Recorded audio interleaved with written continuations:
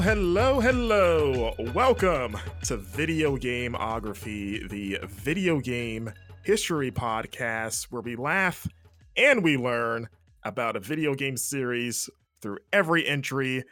I'm Marcus Stewart. I am joined by my co-host, John Carson. Hey, I'm ready to laugh and learn you a little bit. Learn me? Learn you specifically. It's like a Western threat. I'm gonna learn you today.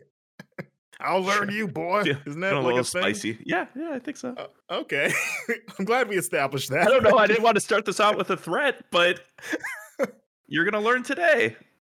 Yes, you, the listener, you're going to be learning today specifically about Transistor because we're in the second episode of season 5 where we are talking about Supergiant Games going through their entire portfolio. We talked about Bastion last week. Be sure to give that a listen. It was a really fun episode. And I'm very excited to talk about Transistor today.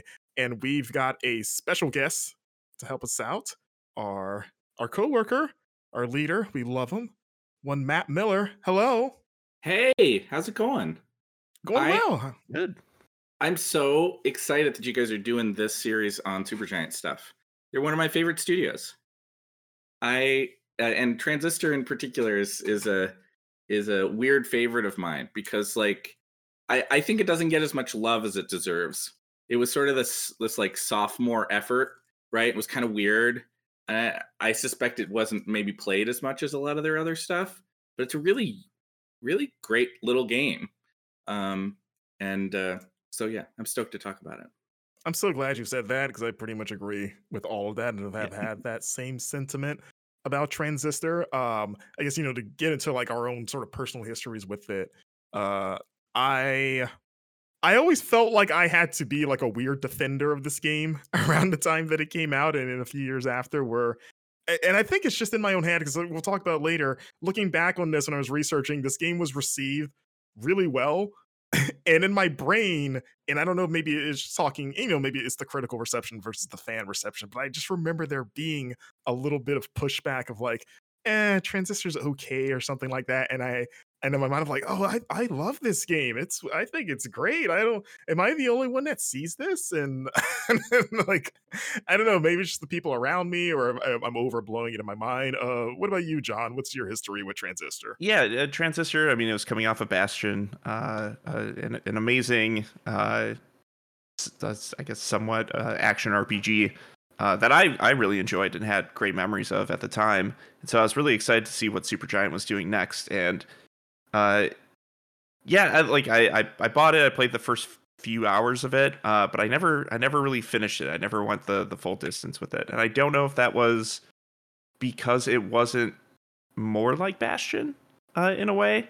I mean, we'll talk about it in a bit, but the studio also had its reservations with its second game because there is that shadow of this of the shadow of Bastion behind them. Like, this is their second game together.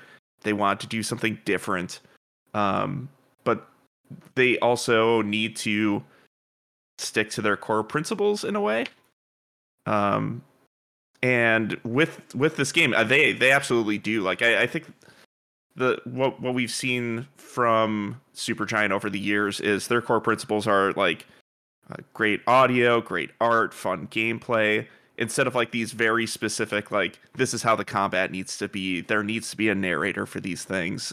Like, those are things that people think about when they think of a Supergiant game, but I don't think those are the exact core principles that need to be there for their games.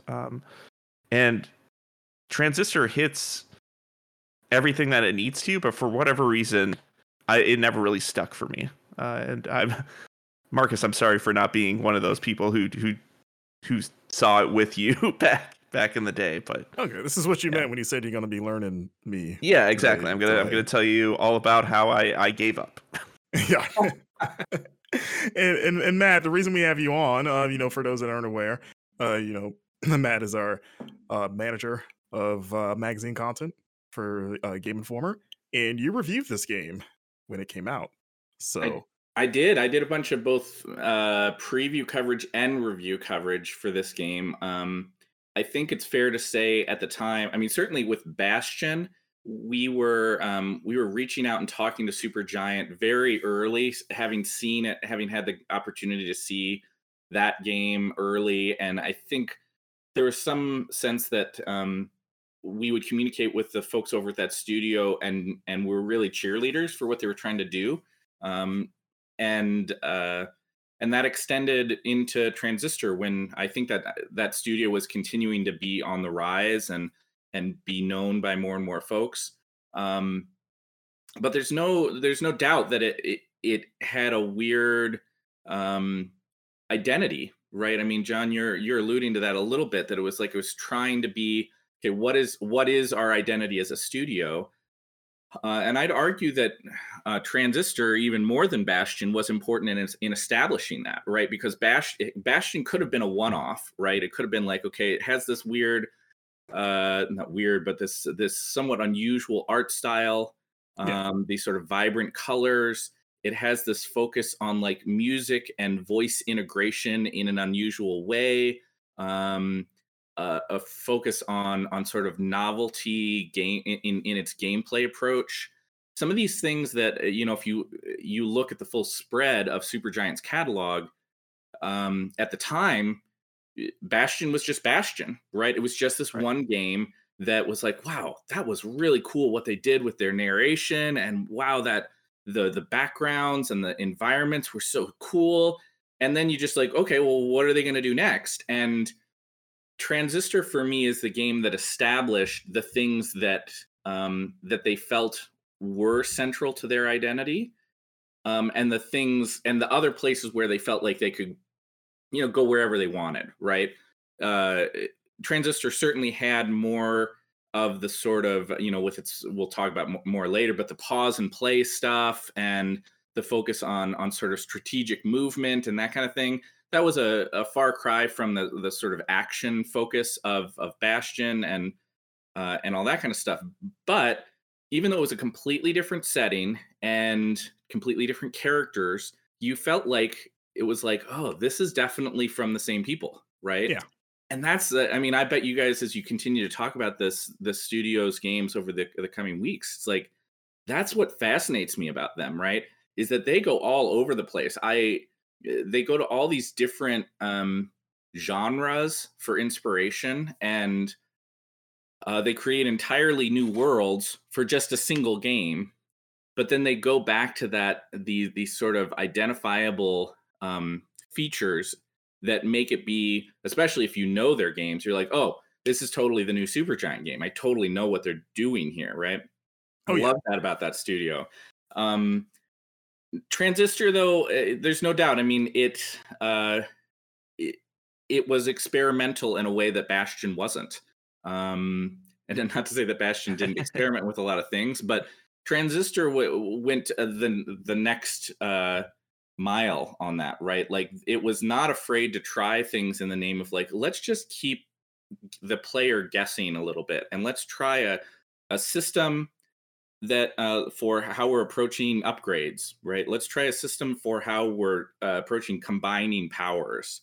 Um, let's do strategic, sort of grid based play, but it's not going to be grid based strategy, and do this thing that people just don't do, right? And some of it doesn't totally click in the full flow of the game, Mhm. but I'm kind of okay with that, right? Because it was just so exciting and different. I remember playing it all the way through the first time and just being like, wow, that was a really weird game that was different from anything I'd encountered before. Yeah. Yeah, pretty much. I think it's their, I don't want to say like their weird intrigues. I feel like even Pyre can maybe be that. But they're like all they're all kind of weird. yeah, They're they're all all their own weird in ways. their own way. And in a like you great said, I way. think that's what makes that studio so special. Yeah, I'm excited to unpack this. So before we jump right into the dev history, as always, I'm really fascinated to talk about 2014 in general because one, this is the one year we have not talked about yet in video gameography. This is the first game that has landed this year, so this will be a fresh Nice. journey for all of our longtime listeners, and also because 2014 has the reputation of being a down year. I think if you talk to most like enthusiasts or critics, it's kind of looked at as like probably the weakest year of the 2010s in terms of like releases. And I have a list of games here that I just want to run down real quick to some of the standouts of the year. Besides Transistor, of course, this is when we got Dragon Age Inquisition. We got Middle Earth: Shadow of Mordor. We've got the low-key game of the year, in my opinion, Bayonetta 2. And I will fight anyone on that. Pretty Um, good. but we also got Super Smash Brothers for 3DS and Wii U. Dark Souls 2 was this year, which I forgot about. The first Shovel Knight. Matt, your jam, Destiny, Oh, launched yeah. this year. Assassin's Creed Unity, and The Last of Us Left Behind, or some other stuff. But I always wonder, like, when you look back on 2014, I think I'm also in that camp of like, yeah, if you were to rank every year in the 2010s, it'd probably be last. And like Transistor was in my top 10 that year, but I remember it being a relatively difficult year of like, what are the super big standouts here? Part of that is that I'd argue that the 2010s in general have been a really remarkable time for games evolving and growing and doing really interesting things. And if you look at the decade as a whole, it was, I mean, the number of games that just profoundly expanded the scope of the medium and the way that we think about games. I mean, it's just there's a lot. And so when you had, I mean, it's funny to hear you rattle off those games as an illustration. And you're right, by the way, as an illustration that it was a down year, quote unquote. But I mean, some of those games are just great games, right? Yeah. And some of them are games that are either still around in some form or are still influencing things right now. But you're right. You compare it to, let's say, 2012, and it's not maybe the same. Like, oh my gosh, like there's just so many titles that completely changed the world here. But I don't know. Like it's a weird metric that we tend to follow. It's an easy way to talk about stuff of like, okay, well, these were the games of the year. But as part of that decade, right? There were some really cool titles that came out, and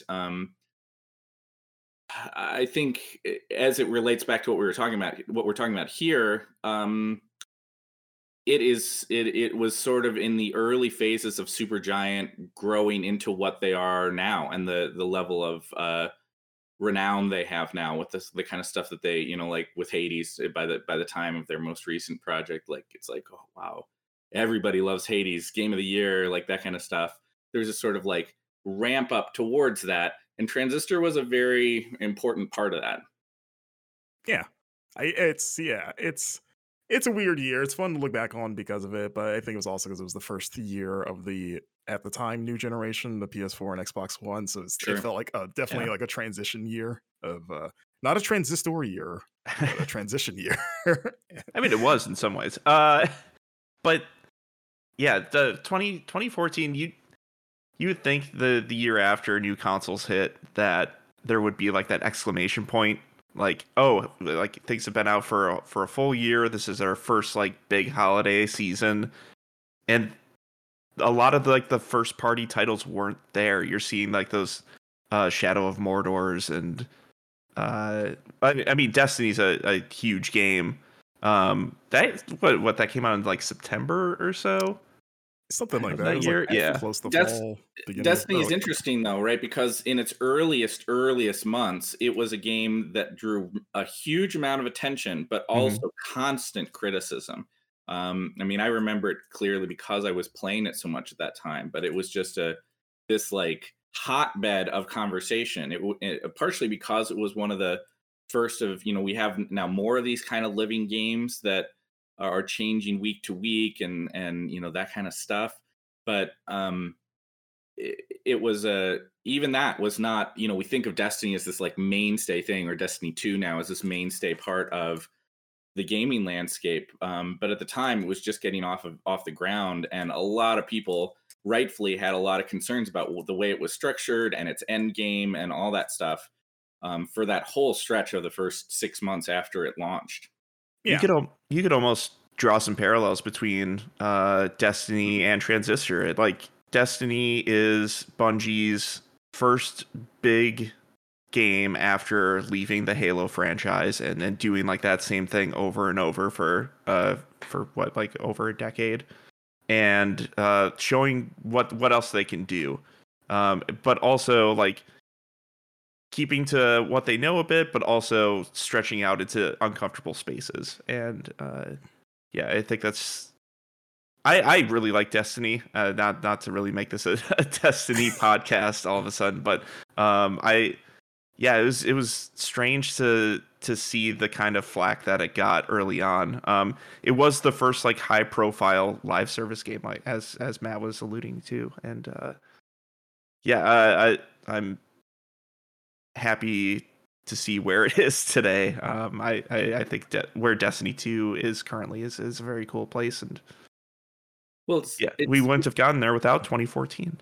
Absolutely. It was you earlier talked about the idea of it being a transition year for a lot of things related to gaming, including these at the time relatively new consoles. And I think almost any game that came out during that period, whether it was something that's like still effectively running like Destiny or something like Transistor, was in this strange space of like, okay, well, we've got these new machines, what can we do with them? How to, I think in general, new major platforms tend to spur innovations in gameplay as well, just because you get developers who start getting excited about what they can do and how they can change things up. And yeah, Transistor was just will always live in my mind as this fascinating and fun experiment. Yeah, absolutely. And some of the big movies that came out this year. For those of you that like to take a trip to see the talkies, the old timey. Mm-hmm. We still call them that, right? Talkies. Yeah. Definitely. Oh, Yeah. In the biz, that's what we call them. Oh, right. Of course. The best picture winner of this year was Birdman, the Michael Keaton kind of ensemble film. Mm-hmm. Another in terms of superhero stuff, we got Captain America: The Winter Soldier, which I think a lot of people consider up there, top tier MCU film. We got the first Guardians of the Galaxy, as well as the Amazing Spider-Man 2 and X-Men: Days of Future Past. Some other big films were Gone Girl, Edge of Tomorrow, the first John Wick, Whiplash, It Follows, and probably the best one, honestly, of these is Scooby-Doo: A WrestleMania Mystery, which was an animated classic from what I remember watching it at the time. I was like, oh, look that's The Undertaker hanging out with Scooby-Doo. Who would have ever thought the ultimate crossover? Marcus and I fit, like, if there's a Venn diagram of people who would watch Scooby-Doo and a WrestleMania, like, it's a perfect circle for us. You see, I don't even like Scooby-Doo. And I think I've gotten flack you for this. Where like you it was would one of those watch shows. Scooby-Doo is like the Tootsie Roll of cartoons. Where like I would never like. I don't like Tootsie Rolls, but if there's nothing else, I'll eat it. Yeah. That was Scooby-Doo for me. But if you put like Randy Orton in there, they're like, okay, this looks dumb. I gotta Vince watch McMahon this. in a mask. Yeah, probably. exactly. Yeah, I think it was competing with Birdman for Best Picture that year. And in terms of major world events, in terms of video game news, this was the year that Sony announced PlayStation Now, which, as of 2022, will be going away for their new tier service. This was also the year that VR was kind of started to climb a little higher, because this is when Facebook bought Oculus for $2 billion, as well as the year that Sony announced Project Morpheus, which would become PlayStation VR. Forgot about that name altogether. Yeah, I forgot about that. That's Wow. what they called it too. That's still maybe. What if he just left it like that? What if it was just PlayStation Morpheus? That'd be pretty cool. Yeah, I'd buy it. Yeah, It has to come with like PSM. cool little round sunglasses on it, though. That's just the headset, is the round sunglasses. Okay, that should be PSVR 2. In terms of other acquisition stuff, this is when Microsoft bought Minecraft for $2.5 billion, and Amazon bought Twitch for $970 million, which seems like a steal in hindsight. Yeah. That's a low number.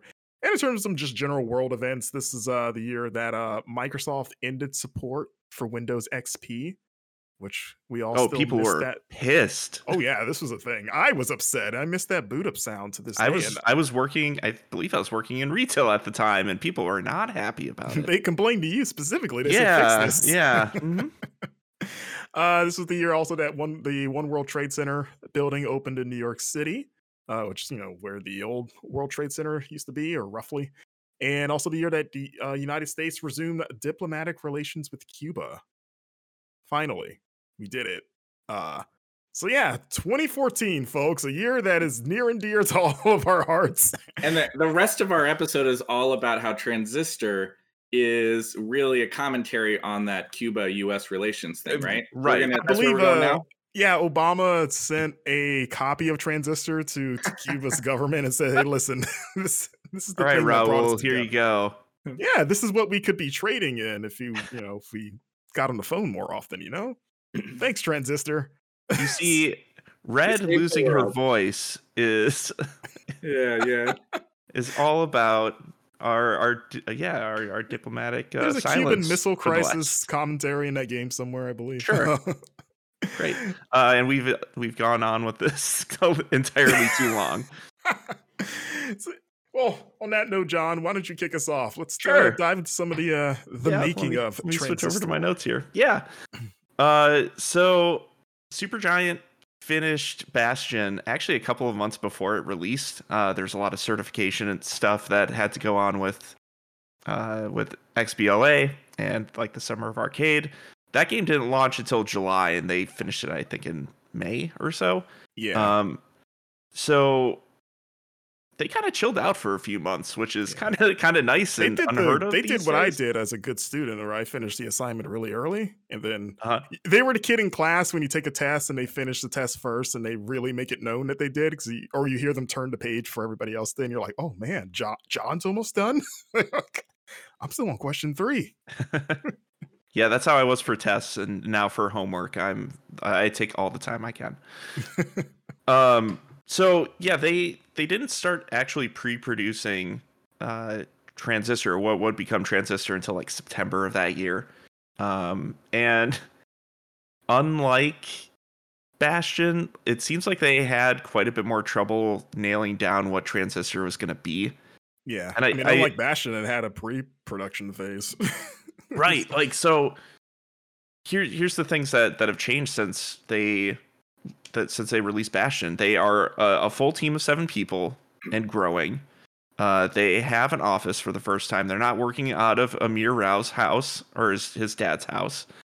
So they're kind of learning to work as a team in an office, but also trying to like hit lightning in a bottle again.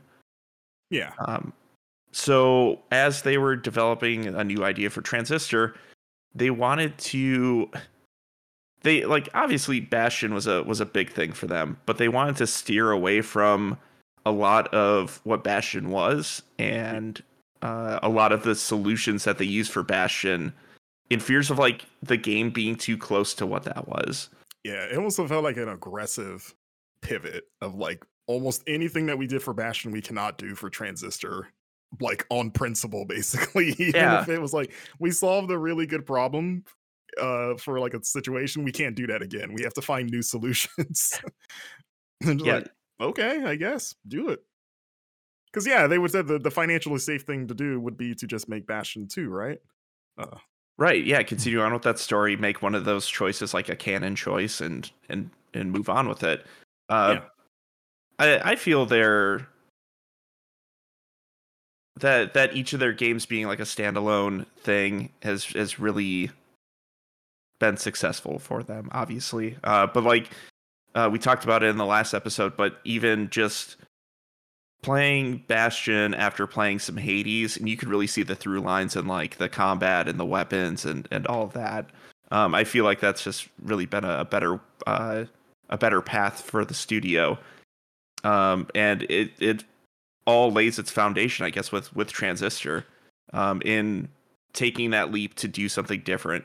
So instead of a fantasy-driven, whimsical world that we had with Bastion, they wanted to go with like a sci-fi, cyberpunk love story. Yeah. And So they kind of started out with those little building blocks there, and the story was originally supposed to be about a boxer. It was a dude who just like, I mean, they wanted the main character to, well, A, look cool, punch things hard. He was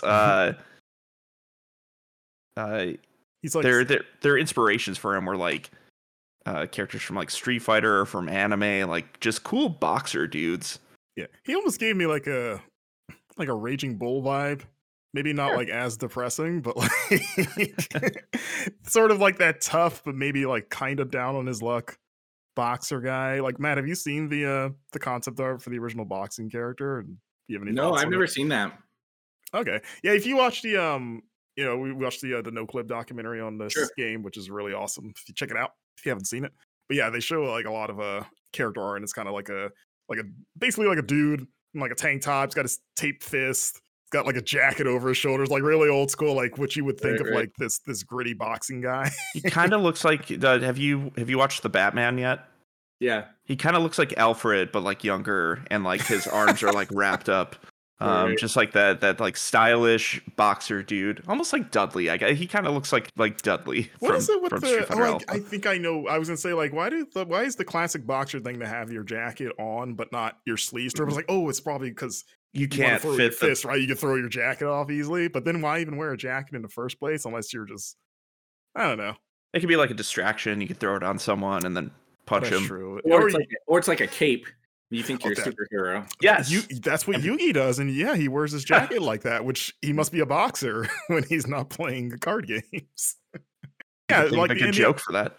as well, because like on top of having the boxer, you were gonna have another character who was a companion, who was a woman, who was a lounge singer, who like was basically not a ghost or like a weird. Yeah, she was kind of a ghost. Like she was dead. She That's was right. Yeah, she was voiceless. She was like this dude's girlfriend. And yeah, through like developing that character, like things just weren't gelling. Like the team wasn't too sold on this character. And the direction that they were going with like the combat and all of that. And it kind of came down to like Greg Kasavin talks about it in that no clip documentary, but he and Gen Z, the artist for Supergiant's games, they were talking on like either to or from an E3 before Bastion even released about like different story pitches. And one of them was about a bartender who fell, like a lady bartender who fell in love with a wizard who had come in, and As you do. as you do, as Classic bartender wizard storyline, you know. Yeah, how many bartenders do you think in the world? They were like so many people have done the bartender wizard storyline though, so this is like one of the classic archetypes, right? That's The- right. The Yeah, hero's it's- I journey. do see one a of lot the of- core stories. Yeah, wizards do tend to frequent bars in my restaurant experience. It's wizard meets girl, wizard gets stabbed with demonic blade, wizard dies and his soul goes into demonic blade, and bartender uses the blade to seek revenge. Yeah. That was kind of the story that they had worked out just randomly on an E3 trip, and they're like, hey, if we plug in these characters in these specific places, we could kind of make that happen within the world that we've created for Transistor. Yeah, because it sounded like they were, like you mentioned, Greg and Jen were super passionate about that idea, but shelved it. And then when they were working on their boxer concept, like you mentioned before, the team just was not feeling where the story was going, but it almost felt like they were forcing themselves to make it work because, like you said before, everything had to be different from Bastion. Right. And so, like, Craig kept going back to that original idea, but like being like, well, we can't use that because that's a fantasy storyline, and we cannot do another fantasy game. How do you make something like that work in sci-fi? Like it's something that magical. And they're hearing hearing him tell that story, I was surprised. In my mind, I remember always wondering if like the character Katana from DC had an influence. Yeah, like Matt, you probably know, Oh, right? sure. Like, because that's like her thing of like she has Sure. like a blade that has like her dead husband Of in course. there and Woman stuff. meets So, wizard. yeah, Katana met him at a bar when she was a bartender. And yeah, so I was wondering in the back of my mind, like, oh, what if anyone there was like a fan of that character? But it sounds like at least that wasn't the direct influence that I thought it was.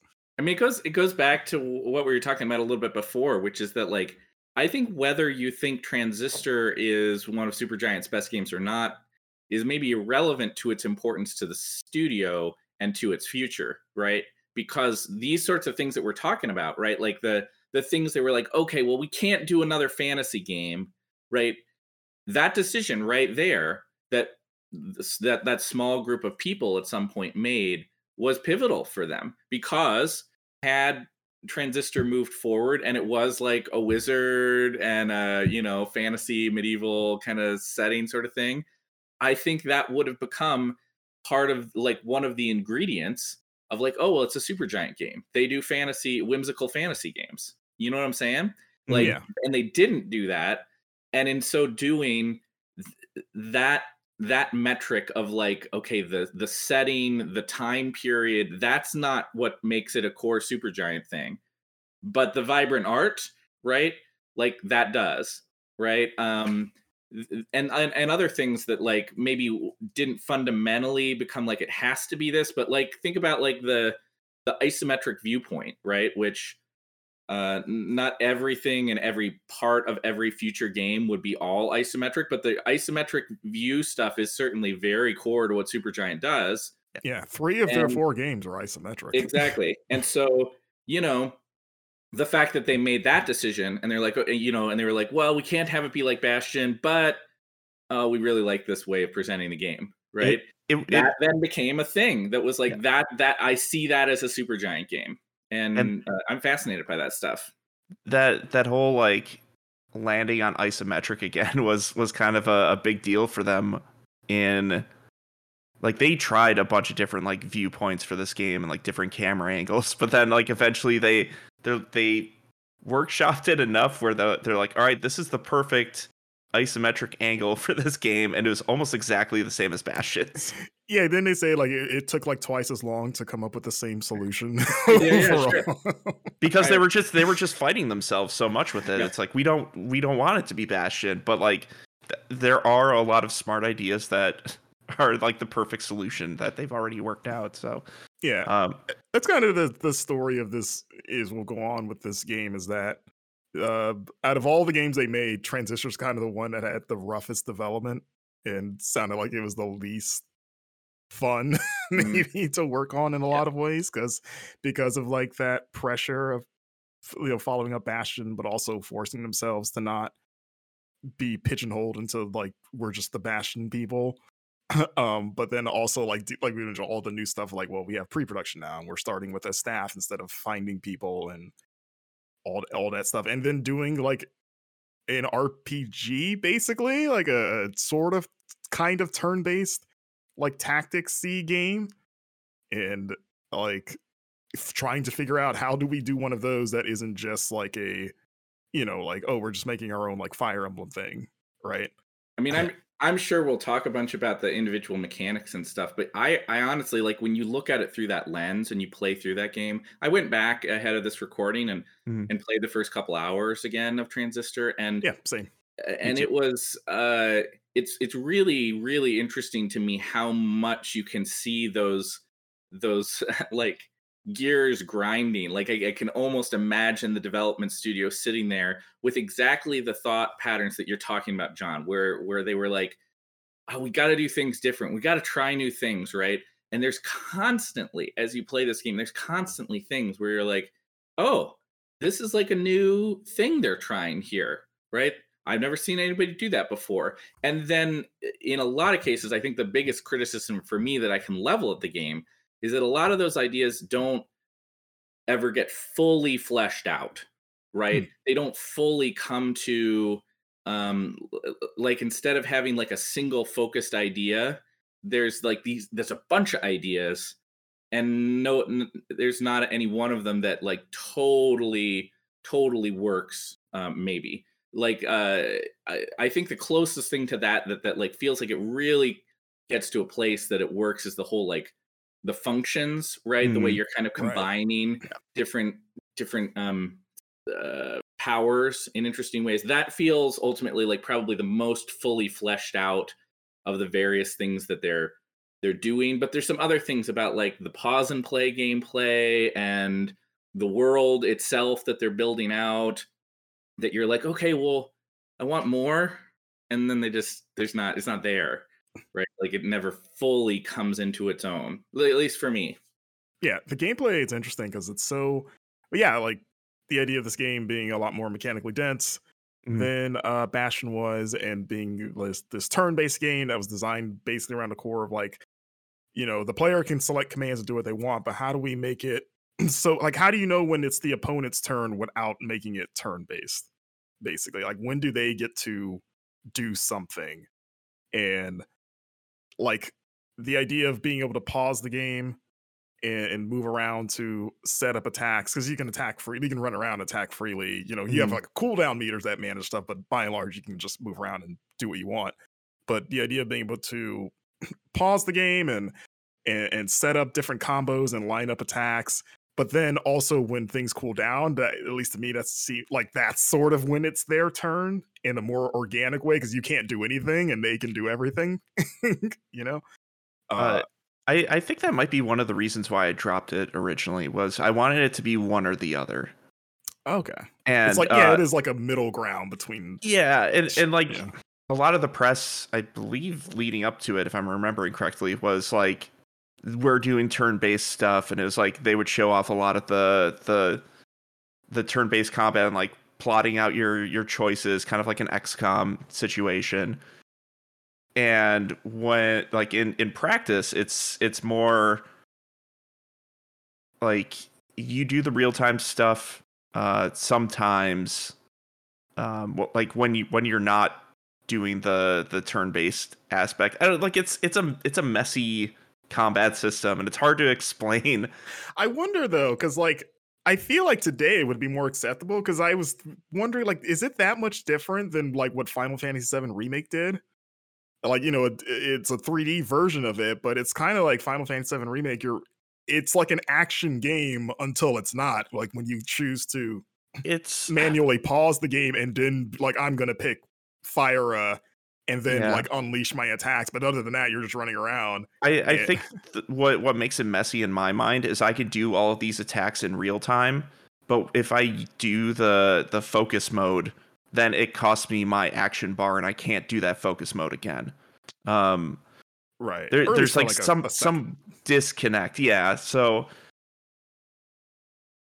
like it's like 85% of the way there for me, and like trying it out again last week was it clicked with me a little bit more, but yeah, it's I don't know. There's something about the combat system that just doesn't fully work for me. But I do find it very interesting still.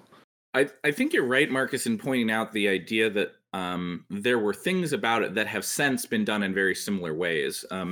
I don't know if Transistor deserves credit for that or not. Maybe it's always hard to know in the that grand scheme of the way that development ideas and design ideas hop from one developer to another. A lot of that stuff probably happens subconsciously for developers as they play the things that they're interested in, and then it slowly seeps into the games that they make. Yeah. Who knows, maybe there was somebody who was working on the combat team for Final Fantasy VII Remake and was like, oh, I played this really fascinating North American indie game called Transistor, and maybe there was some of that, but there Yeah. was like She's got a some big sword just like Cloud. just like Cloud. I love it. Then again, I would guarantee you that there are people over at the Supergiant team that would credit Final Fantasy as an influence, right? So Mm. uh, that give and take is always hard to trace. But I do think ultimately there were things about Transistor that were probably a little bit ahead of its time. Um, Yeah. They just maybe in some cases weren't fully fleshed out or weren't working yet the way that they could have if they had I don't know, maybe had a little bit more focus. Right. Um, I do think, one of the other aspects of the game that I thought was really interesting that I remember noting in my review as being like this could have been frustrating, but it was actually really cool. Is the way that it pushed you towards experimenting with all these different powers that you could get, Yeah. right? Like the idea that you'd like take, I think it was like taking damage, right? Like Um, every time you took I think, damage, or every time you died, you would lose a function until yeah, you got to like one It of was the like your highest checkpoints. cost function or something too, like, it was very specific. Yeah, and like the ones that go are the ones that you use the most until yeah, you're left with the ones you barely use. and And it was really cool. I mean, like, at least for me, I remember thinking, like, right at first, I was like, "Oh no, this is gonna tick me off." But it was a really interesting way to encourage because they had a lot of these powers, these functions or whatever, and the ways you could combine them were, I mean, there were a lot of ways you could combine these different powers and come up with like cool things that you could have Red do in battle, and to have them kind of picked away at, and then you were forced to experiment. And at Mhm. least for me, I remember I mean, I played through that game 2 or 3 times at least, and I remember it became this way that I would be like, I would discover whole new play styles that were kind of almost forced upon me because, I got into a hard stretch or whatever, and I'd lost some of the things that I was like my mainstays of like, oh, I always use this power to like clear out ranged enemies. And then it was gone. So I had to like rethink the way that I would approach the combat. And I think from a strategic and a tactical layer, that was the thing that really impressed me with the game. yeah. Oh, Because same. anytime I think that's one of the dilemmas in tactical games, right? Is that you early on you hit on things that work, and then you just kind of, You well, just I'll do do that. that, Yeah. right? Because why wouldn't you? Like, Why unless you're wouldn't gonna you? take it away from me, I'm just gonna do that. Exactly. So you get stuck in a rut, and even though there's more items or weapons or powers or whatever the core like thing is that you're acquiring, you don't do anything with that stuff because you've got to wait. Like, well, I've got my freeze sword, so I do this guy who goes up and he freezes guys, and then my other guy who hits really hard against frozen enemies, he comes around and backstabs them. I Yeah. do that all the time, right? And then that's just your thing. And you get like 15 other swords, and it doesn't matter because you don't want to abandon it. Transistor makes you abandon it. And at first you're like, oh, that's frustrating. But then you realize that there's all these fun other ways to play, and it becomes it's a feature, not a drawback. Yeah, I wonder if because I feel like that's always been the biggest problem with games that have like substantially large arsenals is like once I find one thing or one or two things, by and large, I'm probably just gonna stick with that just because like it's more work to be like, well, I'm gonna like not to get in a tangent, but like I had that with Horizon of like I just want one really good bow. I'm getting too many bows. They all do too many different things, and it takes time to like go through the inventory. Like, well, I need my acid bow now, I guess, for this. Like, just give me the omni bow or like one. I want the best version of every weapon, and that's it. And I'm always now thinking about it, I'm almost surprised a little bit that at least other games that I've seen haven't done the transistor thing of forcing you to because the closest thing most games do is like, oh, there's enemies that are resistant to maybe things that you can do, so that forces you to change your strategy, which is Mhm. fine too. But hearing Amir talk about the combat in the documentary and hearing him verbalize of like how like he wasn't like frustrated with the idea, like we said, of coming up with all these because transistor apparently has like 3,000 possible function combinations. And but like him designing it, he said like, oh, like because he knows how gamers are too. Like people are probably going to use like three of these, like three combinations that they really like, Yeah. and that's okay because like. But he wanted to get around that. But like hearing him talk about the dilemma of like games give you, they give you the fun thing, and like even if it's on paper maybe for a design standpoint kind of boring that you're doing the same thing over and over, but like it's fun. So like as a designer to suddenly yank that away and be like, no, the thing that you've been liking, you can't do it anymore. And wondering like, is that good? Should we be doing that? But like I guess like having a degree of faith in the player, like we know there's other cool things that they could be doing, and we have faith that they'll latch on to something else because we're forcing them to. And yeah, I'm with you, Miller. Like, I love that system because, again, I found things in that game that I was like, oh, I didn't know I could do this, but because of like this is what I have to work with, I guess I'll combine these two, and it made a cool thing. It's like, oh, I'm going to use this all the time now. Like, thanks, Transistor. And like the other thing I love about the combat system too is having the upgrades for the functions tied to the character development. Because like like narratively, the idea is that the bad guys trapped a bunch of the like noteworthy citizens, like basically their souls into the functions. And so like every time you get one, they're all like you unlock them like 3 different times, and like every tier gives you more of that person's backstory. So it's like, oh, this like race car guy, he seems interesting. I want to learn more about him. I better use his power until I unlock it all the way. And at least for me, that was like a really good motivator where like I unlocked pretty much all of them. So I was like, I thought they were all fascinating to learn about. And Red herself too is tied to those. What you guys think about that? Like pretty much using lore as a carrot to use the stuff. Well, you're touching on the one of the probably biggest things that I think we haven't talked about, which is that this setting and the story itself. I mean that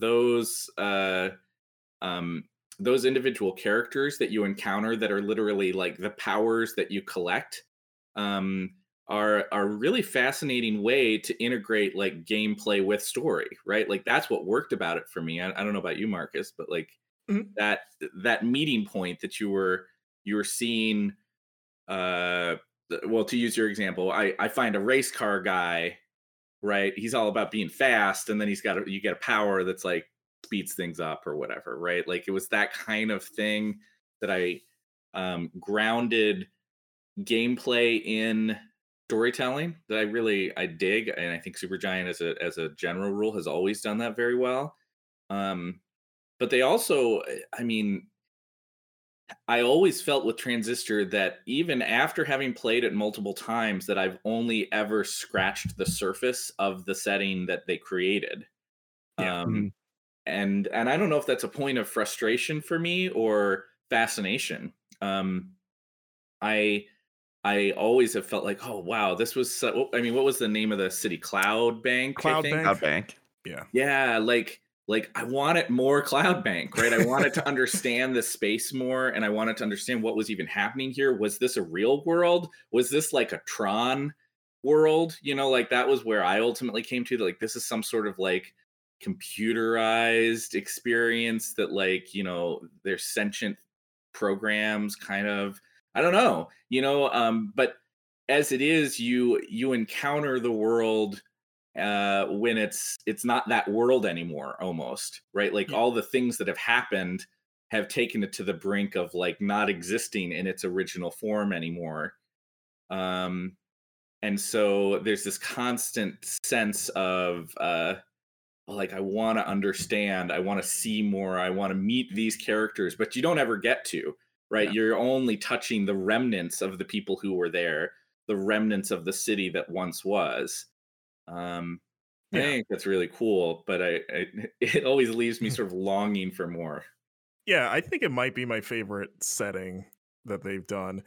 And hearing them talk about it sounded like it was not easy because like here listening to Gen Z talk about designing it because how she in her mind she thinks that designing sci-fi is a lot harder than fantasy because like basically with fantasy you can kind of do what you want, right? It's fantasy. You can just make up items and rules for things, where sci-fi is grounded in reality for the most part of like it's like at its core it's like here's like a super futuristic version of a thing that already exists. So like Here's what a mailbox looks like. It has to look like a mailbox. yeah, like there's just more preconceived expectations of what things like yeah, like what is the I know what a mailbox does, so what's a future version of a mailbox? Yeah. You know? And like even here listening to her talk about like designing the works, I think that world is gorgeous. Like I love looking at the architecture and stuff. So it was surprising to hear that she hates drawing buildings and that she had to do that for the game. And I maybe because as an artist for me, like I always like drawing buildings. So I give her props like, yeah, that's some good some good building design. But even hearing like the practical stuff of like, oh, the buildings, they were afraid if they were too tall, they would obscure or hide like elements of the combat arena. So that's why they're pretty short. Which I never really noticed until I went back. Like, yeah, I guess they are. You can kind of see the tops of pretty much all of them, right? Except for the ones way in the background art. But yeah, like it's like that world. Like for as much as I guess like strife it seems to have caused, that they pulled it off. We could touch on the. I would love to touch on the soundtrack. Yeah. So the soundtrack kind of once again led to a lot of the flavor of the game. Darren Korb is once again doing the soundtrack for this.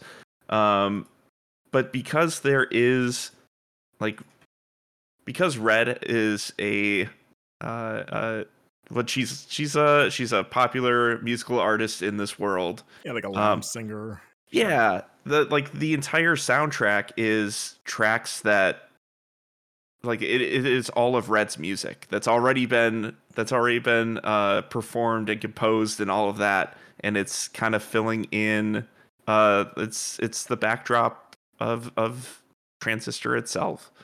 It's a very cool piece of world building that all of this is your voiceless main character that's performing all the music.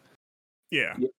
Yeah, it gives a sense of because she is voiceless, that's what makes it significant, right? Her songs then become the way that you get insight into her as a character, and they time them very well, so that there's this sort of a gradual character development that happens musically. I mean, it's a fascinating structure.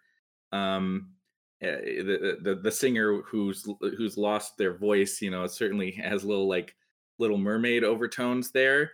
Yes. But unlike that, which is a children's story, here it's used in a really powerful way to tell you something about the character at very specific moments, right? And tell you something about the world at very specific moments. And meanwhile, they leverage a variation of what they did. You know, obviously Bastion had that was at the time really unique around that whole narration system that it used. And this was another one of those things where it was like, okay, what is Supergiant's identity?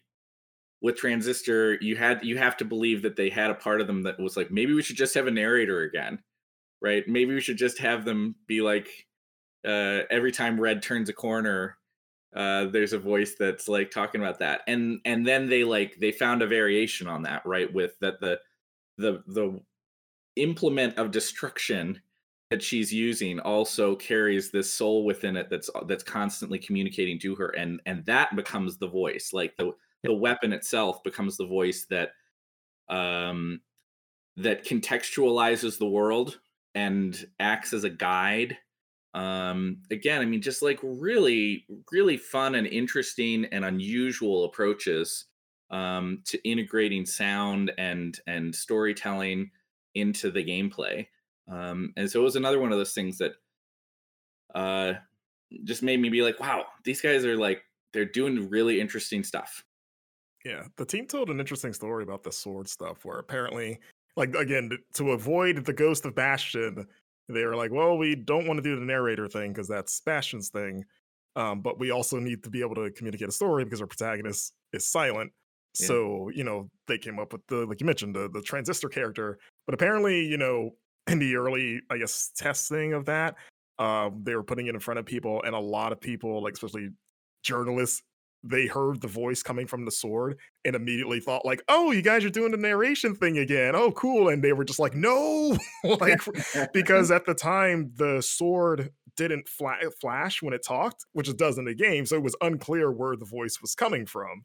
And so that was like a big thing we're trying to figure out. Like how can we convey that it's the sword talking and not just this omnipresent voice? And it wasn't I think it went on for a while before. I think was it It one of turned the out to be like a pretty big like engineering feat for them to make the voice or to make the sword pulse with the sound like of to the Logan same Cunningham's cadence of voice. the yeah. Yeah. Yeah, which it's one of those things where like when you see it in the game, it almost feels minor. Like you see, you're like, oh, of course, yeah, that's how that would Yeah, work. that's very natural. But like, and again, knowing or not knowing anything, like I've done coding, I'm terrible at it. So like making a square appear on the screen is a Herculean feat for me. But like even relatively, you're like, oh, that's probably not a big ask, right? But the way they told her, like, no, like you mentioned, like that was not easy to get to work. But it's one of those smart touches. They're like, oh yeah, as soon as we put it in front of people again, they're like, oh yeah, that's the sword talking clearly. Uh, so that's how they got around that problem. But talking about I guess like the music in general, like Transistor, I love Supergiant soundtracks. They, along with their art, I think they are so consistent. Where like all of their games, I love listening to. Transistor is my favorite soundtrack, pretty much with a bullet. Like it is one that Oh, I wow. regularly listen to for years. I listened to it again even last night to get ready for this. Get in the mood. Um, yeah, like that main theme, the spine is so good. Like my favorite song out of it actually is Sandbox, which is it's the song that plays when you go to like the beachy area. If you Oh remember yeah, that. Yeah, yeah, I totally. really love that song. It's Yeah. so relaxing. But it's just a lot of bangers. If you've never listened to the soundtrack, you should hear it. But like apparently Darren Korb struggled with the sound for this game, where he said in Kim's write up, the story behind Supergiant's Transistor on GameInformer.com, which you should check out. He talked about how it took him 6 months of experimenting before he landed on Transistor's general sound, and he described it as quote a hair-pulling, frustrating experience Jeez. because he just couldn't figure out how to write music from a specific character's perspective, especially when that character is a singer. Because it's like it just added more responsibility to what the soundtrack would be if the character herself is a musical artist, right? Mhm. Sure. And the stuff with like because they got Ashley Barrett to provide Red's singing voice, and she performed on Build That Wall from Bastion. Mhm. So, fans are already familiar with her work, and she has like a lot more like singing credits in Transistor because Yeah. there's a lot more just like full actual songs. Apparently, they just kept on like she thought it was going to be like another one-off thing, and they kept on handing her more and more music to sing. It's like, all right, this is going to Like, be a much bigger job. yeah, wasn't she like recording out of like Corp's closet? Yeah, yeah. There's a story from her that like Corb's in another room. They're running like a cable to Corb's closet, and she's just like in front of a wall of shirts and like Converses and like Yeah, just she's like, I memorized this closet pretty much by Yeah. the end of it, like the contents of it and where everything it, was. it 'Cause sounds like a classic makeshift recording studio. yeah, because Corb worked remotely. He was in New York. He wasn't really in the office like he Yeah. was with same story for Bastion. And even hearing the stuff about her talking about the hummings, that's another big thing with Red is that she hums a lot, and that's really the only way you hear her for pretty much the entire game, and how like even that was a bit more involved than you would think. Just like having her hum, like her talk about multiple takes of like finding the right pitch, and also to convey a specific emotion of like she'll hum when you go into the pause state Yeah, the during focus mode. combat. Yeah, the focus mode, and talking about like what's the right pitch to like convey that she's thinking about what she's gonna do, right? And yeah, it's something you would not think about. Like you hear her humming, you're like, oh, that's nice, but like, oh, she's going for like what's a contemplative hum? Like I'm thinking about how I can kill this thing in the most efficient way possible. And her talking about how she was getting requests after the fact from people that are like, hey, we would love just the whole soundtrack with you humming, which actually exists. There are Oh like, wow. there is a separate version of the Transistor soundtrack that has the same songs, but she's humming over all of them. So that exists out there for all you humming heads, and I have also listened to that thing in its entirety. That's like me with the Fooly Cooley soundtrack. I'll listen to every version of it, instrumental, vocal, weird remixes. I'll hum to the Transistor soundtrack. I'm absolutely guilty of humming to a lot of those songs Well, in a similar manner. Not as good, probably, but I you try. have the official hums. Well, I also I don't like know. that in game you could. I mean, again, I'm trying to remember exactly how it worked, but there was a button for hum, right? Yes, it would Like you hum could to the music. literally, like Like, you could stop doing what you're doing and just like I'm just gonna hum for a while. I think that's probably the only hum button in the history of gaming that I can think of. It I has hope to be. somebody can correct me. I mean, that was another weird, like, I would have to imagine, like, the blinking sword thing, like, that had to be harder to pull off than you would think, because she would hum to the tune of whatever was playing in the world, right? And, like, she would pick it up right where the song was, Yep. and it's like, I don't know You, what you do to make that you would work. almost have to like have both versions of the music running at the same time and like Oh, yeah, I crossfade guess. it in Yeah, and I somehow. guess the Like, button is almost like unpausing it, right? Yeah. But she's yeah, technically always humming, probably. But it was still, I mean, it was again, it speaks to one of Supergiant's strengths, and I think you could apply this metric across every one of the games that you guys are going to talk about, and you talk about the history of this studio, is that they're fascinated by that integration point between gameplay and like player interactions and gameplay and storytelling, like world building stuff, right? Mm. They're constantly looking for ways to leverage that, like, this is a video game, this is a thing that you interact with, and it is simultaneously this like rich story and setting, and they're constantly thinking about that when they make their games. You can tell that they are, because the final products always have things like that. I mean, it sounds like such a little thing, except here we are talking about it years later, that you had a hum button, right? And that right. made you feel things, right? It made you feel more engaged with the music of that game world. In turn, it made you, because Red was a singer and a musician, it made you feel more connected to her as a character. um, it made you understand her as a certain type of sort of contemplative person who, was feeling disconnected from her core self over the course of what was happening in that story. I mean, like, all that stuff, I mean, even if it's subconscious and you're not thinking about it directly that way, that there's a part of your brain that was getting that, through this very simple decision that, by the way, like you're talking about, probably was really hard to implement, and it took a lot of work for something that some people probably didn't care about at all, but I did, and I thought it was really neat. Yeah. I still think it's neat. Like playing it again in 2022. Yeah. Like it's been what, like 8 years since I've touched the game, and like seeing just like those little flourishes that they add to just build out the world a little bit more. Like the humming, like the character backgrounds on all of the functions. Like that little stuff is just fun to see, fun to look at, fun to listen to, and really just makes the experience more enjoyable. Yeah, even the coding themed with the attacks, like everything is based off real programming language. Like even that little touch for people that are familiar with that, like you pick up, I'm like, oh, I know what that is and stuff. That's awesome, and it's wild because like even with all those good ideas, like we mentioned, like the team was so afraid of this game. Like they were so afraid that they had like a dud on their hands and that it was too weird and just not Bastion, right? Where they were talking about even like leading up to, because this game came out 2014. Mm. They showed it off at PAX East 2013, and they talked about how like days before even they were supposed to show it that they considered canceling it because they were that terrified of putting it in front of people.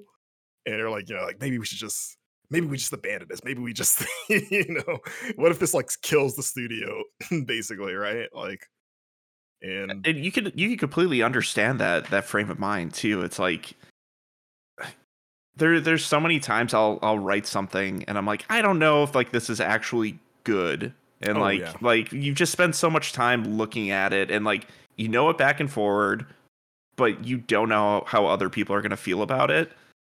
And it's really like they kind of had that thing with Bastion as well. It was like, what is it going to be like when people actually get it in their hands? Are they going to like it? Well, now yeah, they're doing it again, but they have like people have perceptions of what they've done before, and so exactly. now Yeah. are people going to like? Are people going to like this?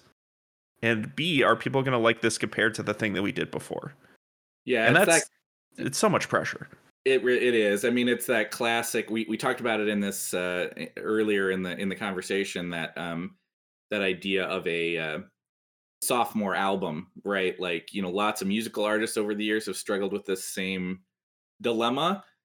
But you got to figure that if you're Supergiant Games, I mean, even if Bastion wasn't necessarily the biggest, most best-selling game when it came out, it certainly won a lot of praise for them, right? Mhm. Here they were as this indie studio, nobody had seen anything from them, and they came out with this really creative, narrative-driven adventure. It played well, it looked beautiful, it had awesome music, and then after that, the pressure is absolutely on. Um, like, what do we do that stands up to that, and what do we do that establishes who we are, right? um and Transistor, for all the things it did right and things that you could argue it did wrong, it absolutely solidified for people that, like, this is Supergiant now, this is what they are, this is what they're about, this is the way they approach innovation, this is the things they think are core to their identity. And I don't know. I think for me, as a sophomore album, if you will, it's a success. It doesn't do absolutely everything right necessarily, but it just feels beautiful in its own right, while still in keeping um, with what Supergiant had already established they could do well. Right. Yeah. Before we kind of move on to some narrative stuff, um, this game did well for Supergiant. Unlike Bastion, Bastion took it was a slow burn Yeah. to get some good sales numbers on Bastion, but it eventually did. It took a few months, but with Transistor, I believe it was Amir Rao who said that within a month they could easily start working on another game. Like they had that financial security after a month of sales of Transistor. So uh, I that's just a testament to them solidifying themselves and like their vision and being able to ship 2 quality games in a row. And people had the confidence in them to keep buying them. Yeah, especially because to this day, Transistor is only available on 3 platforms. Because at Yeah, launch, it that's was wild to me. I'm like, oh, this has to be on everything by now. I'm like, oh, it's on PlayStation, it's on Switch, and it's on PC. I yeah, like guess. it launched on PS4 and PC, and it was just that until 2018 when it came to Switch. But other than that, it's never come to Xbox. Which was the surprising thing to me when I was like, I had to like double check. I was like, am I reading that right? And I was like, huh. And yeah, never. It's just that's just where it is. Like, Oh, obviously. it is on iOS, isn't it? As Oh well. yeah, I think it's on iOS. Yeah, but It is, yeah. other than that, yeah, which actually that's low key a good. Seems like that'd be a good iPad game. But yeah, that's kind of like another testament to how well that thing sold, given the limited places that you could get it on. Yeah. Scored really well from us too, Matt. You gave it a 9. Yeah. And Yeah, sometimes you go back as a person who reviews a product and you're like, I wonder if that was too high or too low. I feel good about that 9 right now. Yeah. I think any problems that I had with the game, or senses that the game maybe like hadn't fully fleshed out this or that idea, are overridden by the creativity of it, the art, the music, the sort of mystery of it, that we've all talked about, kind of going back now to it and playing it again. And even now, it's a game that you don't have all the answers to, right? You can play it all the way through and you're like, I still don't know exactly what's happening here, right? But in a good way. Yeah. It has this sort of ethereal quality to it, that holds up even years later. So yeah, I think it scored well from me. I think it scored pretty well from most places, didn't it? yeah, pretty much similar scores across the board. As of 2022, it's got an 83 on Metacritic. So it's been sitting on that pretty high mountaintop for the last 8 years or however long it's been. So yeah, and like that's a good segue, Matt, about the story and whether or not you comprehended all of it. Because yeah, let's just go over like a general overview of what Transistor is really about. Like we mentioned before, it stars Red, who's a lounge singer who has lost her voice due to an attempted assassination attempt in this city of Cloudbank by this group of like wealthy what do you call them? Not nobles, but like the 1% basically. Uh Sure. Yeah. called like the Camarada. And you pretty much get on their radar because you like they I guess they just consider you sort of a threat just because of some of the things you're singing, like maybe you're disrupting the status quo a little bit. Um so they send someone with the transistor, which is the big sword, to kill you, but the a man that I basically like her boyfriend, He's a wizard. husband, lover, whatever he actually is to her, but definitely like a lover of some sort, takes the blow and is killed by the sword, and the sword absorbs his consciousness. So now you and him are trying to take down the Camarada, who are using a like a machine like entity called the Process to take over the city. But then they lose control of it, where the Process it just goes wild to the point where because you're hunting down these Camarada members one by one, and some of them are even sort of apologetic to you of like, hey, yeah, I wasn't really with these guys, or this has really gotten out of hand to where this is going to kill the Process is going to kill all of us. We should probably maybe work together. You mentioned earlier, Matt, there's a great point where eventually the city just gets completely transformed into like, I guess it gets processed, you could say. And you meet, as you're, it's weird because like you only fight like a couple of them, because there's like some that just give up. There's two towards the end that kill themselves when you reach them. So you never, because they're things have gotten so bad at that point that they're like, yeah, we're checking out. And then you reach Royce, who's the main leader, who offers a truce to like, hey, we need to work together to get rid of this. And they use the transistor, which is the transistor itself is explained as like a remote control that can manipulate the landscape and the environment. So like we can use that to basically reverse what the Process has done.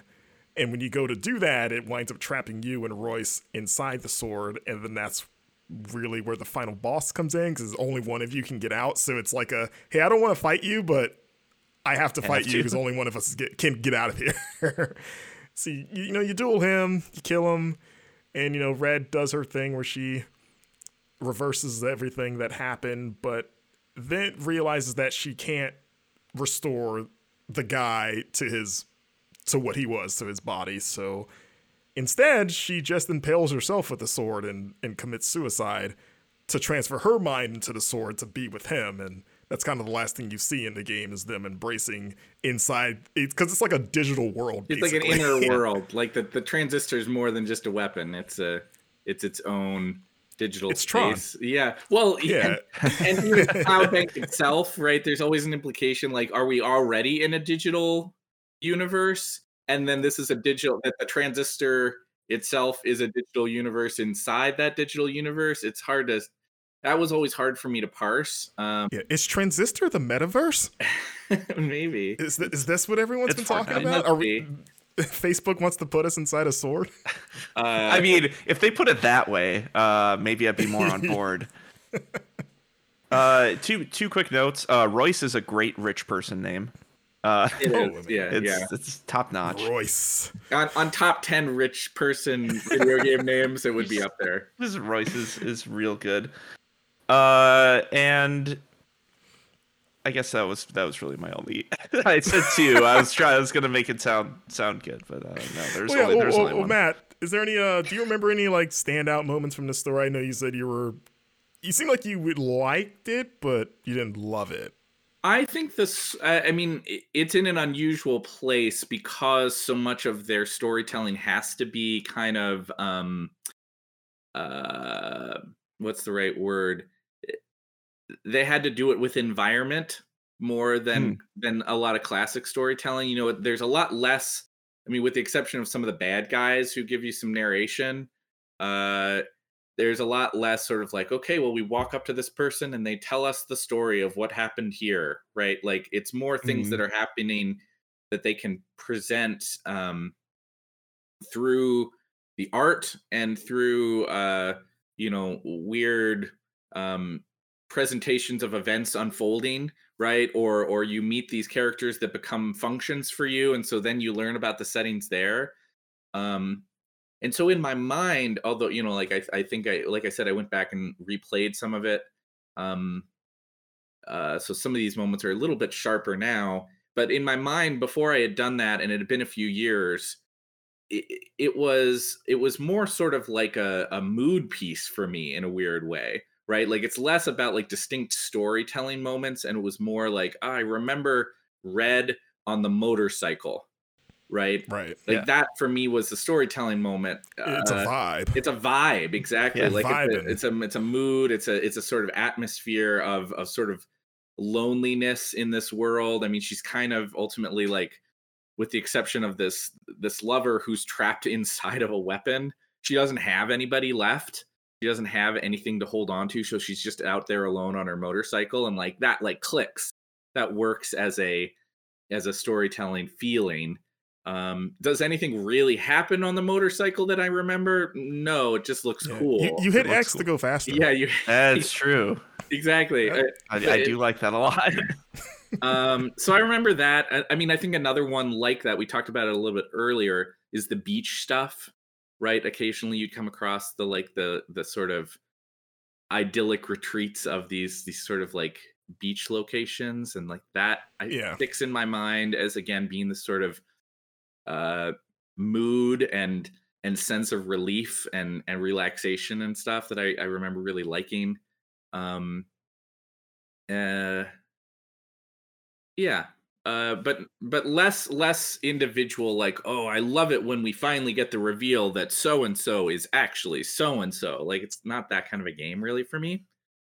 Yeah, I think I'm on a similar note, because I remember finishing this and going like, that was fine. Like there were some points in the story where I was like, I think I know what's happening here, but like I feel like I need more to really grasp it. I don't know if I'm getting that or if they're planning to. I did like the way it wrapped up, like the actual ending. I remember feeling like, this is dumb, I was gonna say, like, I remember feeling emotion at the end.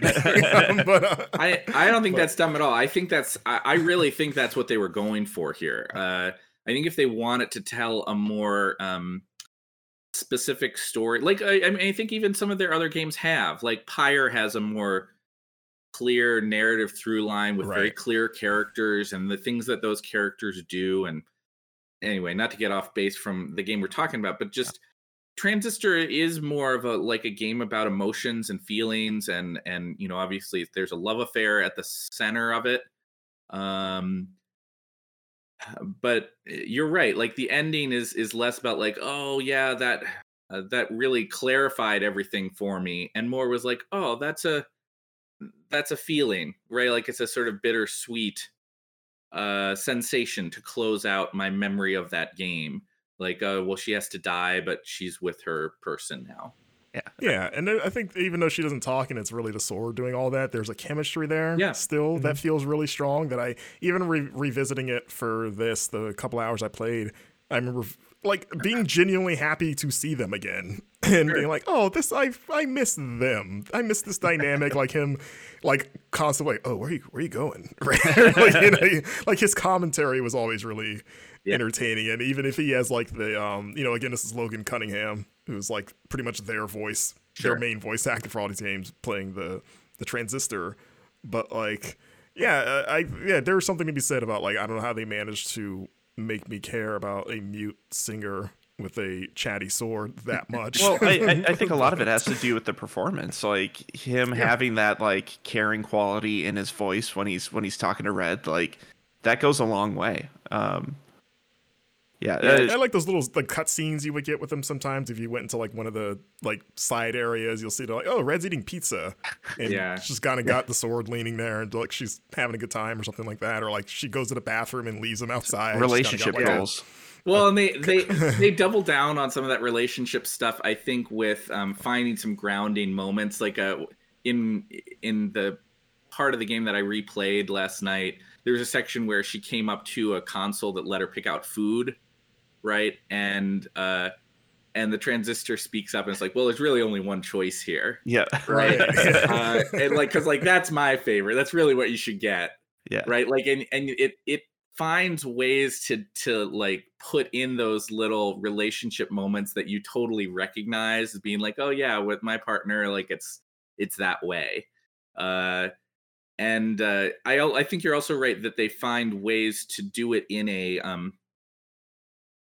where he's about the words, at least at this point in their relationship, by necessity he's about the words and she's about the action, where maybe prior to this, when she had her voice and she was the singer and he was maybe protecting her or whatever, he was the guy who was about the actions and she was about the words. So it's a flipping of the script a little bit Yeah, there. And kind of like in the development, because it's still implied you don't know what he was, but yeah, I yeah. think they still implied like maybe he was still that boxer guy. It was or it was Yeah. a very fighter much of like some sort. it was very Yeah. much like, oh, we have kind of a different tapestry for how these characters play out, but it's basically the same characters in the same world and everything. Yeah, Yeah. yeah. And so like very early in the game, you get that sequence where she's at the edge of the city and she has the choice to leave, right? Like this isn't the Oh story yeah. of, like Red I just got to get out of here. That's not what it's about. I mean, like this thing happens to her beloved and she like, I'm going after these people. And you Yeah. never hear her say it because she can't say it. But the guy is like, okay, let's get out of here. I've got, here's the motorcycle. I know where there's a bike. You can get us out of town. You'll be safe. And she's just, and we never hear her talk about it, but she goes the other way. Right. And so it's a way of like letting her actions become the thing that then he comments on. And so we get a better picture of her as a character and like what her priorities are.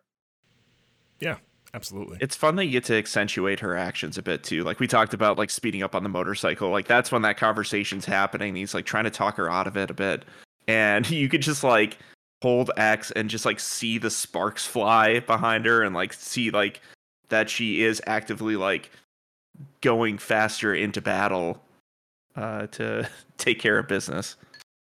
Yeah, absolutely. Yeah, that. I think you summed it up great, Miller. That Bastion is more, or Bastion Transistor is more of a vibe than just like about its moment to moment. Like, oh my god, a plot twist. You know. Yeah, I think that's how it's best enjoyed, probably. But yeah, that's the stories of Transistor, and I guess by extension, the story of this episode of Video Gameography. If you have not played Transistor, I feel I'm trying to get off the feeling that I need to overly defend Transistor to people and like sell it. Like, no. If you like their other stuff, you'll like this, which it's maybe partially true. It's such a different game from a gameplay standpoint in a lot of ways, but if you like the Supergiant like vibe and presentation, you should check it out. I have a hard time believing that if you don't like one of their games, you won't at least find something to like about the other ones. I think that's why it's I love that you guys are approaching the current season here of Video Gameography as this studio's games, because they aren't a franchise and yet they are, right? More than any studio, really more than any studio I can think of. I think Supergiant has an identity that carries between its games. It's one of the things I like most about them. And if you can get to a place that you have played a game by Supergiant and you love it, I really think that you should play all their games. Like, you're not going to love all of them the same, and you're not going to like the gameplay style necessarily the same. Like heck, like Pyre is based on old school like sports games, right? Which was never a thing for me, right? Like that was just not a scene that I was into. I know it was for a lot of people, but do I love Pyre? Hell yes. I mean, it's super neat.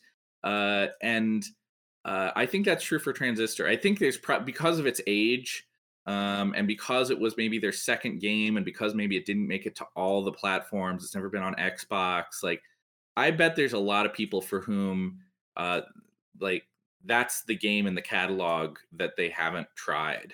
And I think it's worth it. It's not like you're not looking at like a 50-hour investment or anything like that. It's a relatively manageable game. I bet you can find it cheap someplace and like just dig in and enjoy what it's doing, and get that mood, get those feels that we're talking about. Yeah, I think the last thing I'll say is that it always felt like Supergiant's A Bug's Life to me. Or like A Bug's Life is like it's Pixar's second film, but it's so forgotten. But it's like it's their second film ever, and it's really good, but no one ever wants to talk about it. And but it was nice hearing in the No Clip documentary Amir talk about how he's noticed in recent years that the love for Transistor has been bubbling up more and more. He's like, I think the game is finally old enough where it's hit that almost like somewhat classic status where he's like, there's people that were like, he said like, there's people that are like, oh, I was 13 when I played this and now I'm like 20 or whatever.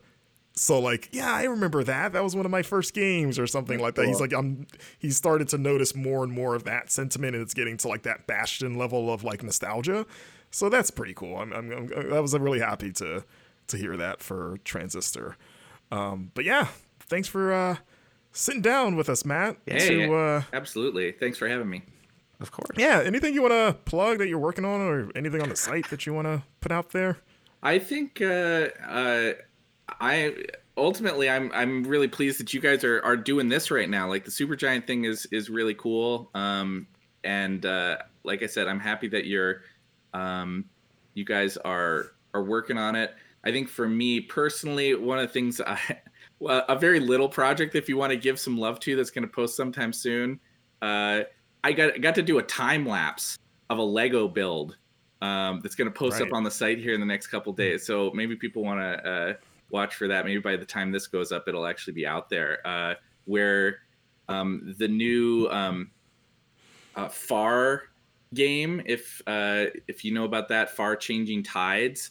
Game that came out a little while ago, which I bet is a game that a lot of people missed out on because it came out right in that same vicinity as like some giant beasts like Horizon and Elden Ring and all that kind of stuff. And but it's a beautiful little game, and they made this like custom Lego build of the ship, which is a great fit for an idea connected to that game, because in the game, of course, you're sort of building your own ship to cross the waters. And anyway, I worked with the video guys in our team, and we put that we actually did a time lapse of this big build of the ship that they created. And it's pretty cool. That's a cool, unique project for Game Informer. I'm really happy that you were able to undertake that and build that ship, build that boat. Build that boat. You hummed the whole time. I did. I sat there and I held down L1 and I hummed while I made it.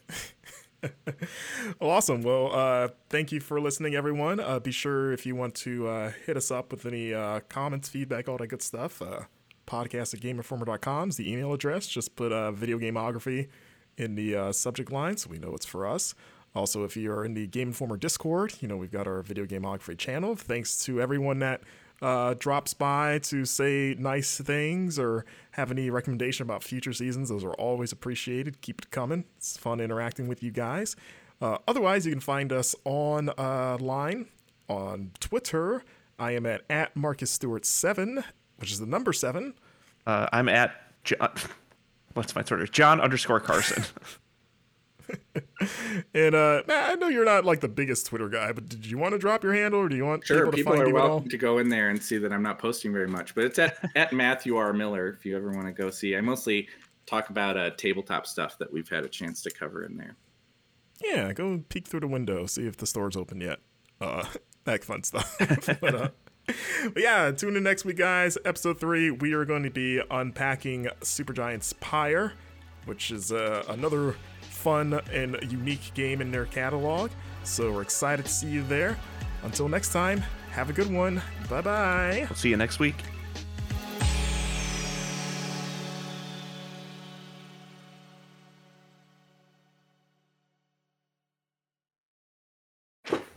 You good, John? Just stretching. Stretch out. Just, celebrating we do a Jericho yoga Day before we start. Yeah, customary yoga. Just praise the sun. Get the blood flowing into the brain. I'm a ring man now, so I just kind of put up the ring. That's what Orlando Jordan used to do. The actor? Oh no, that's Orlando Jones.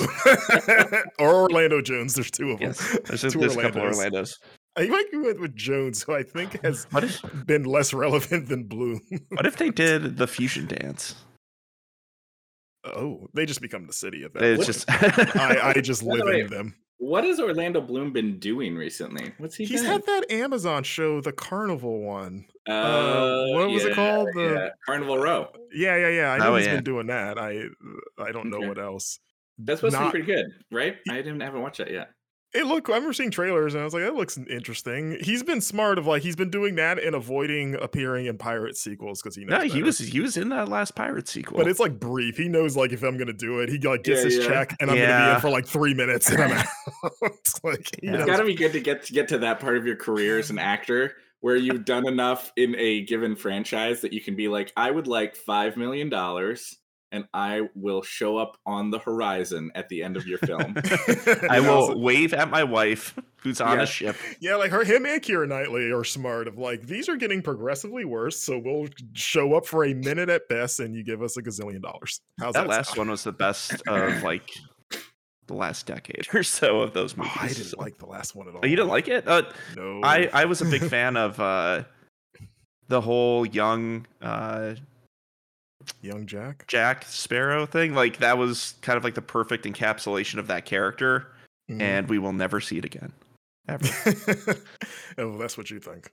If they announced another Pirates movie today, I Yeah. would not be shocked, just because that's just what they do now. Even with everything going on with Johnny Depp's personal life, I guess. Yeah. Yeah. Yeah, Anyways. that's been something else.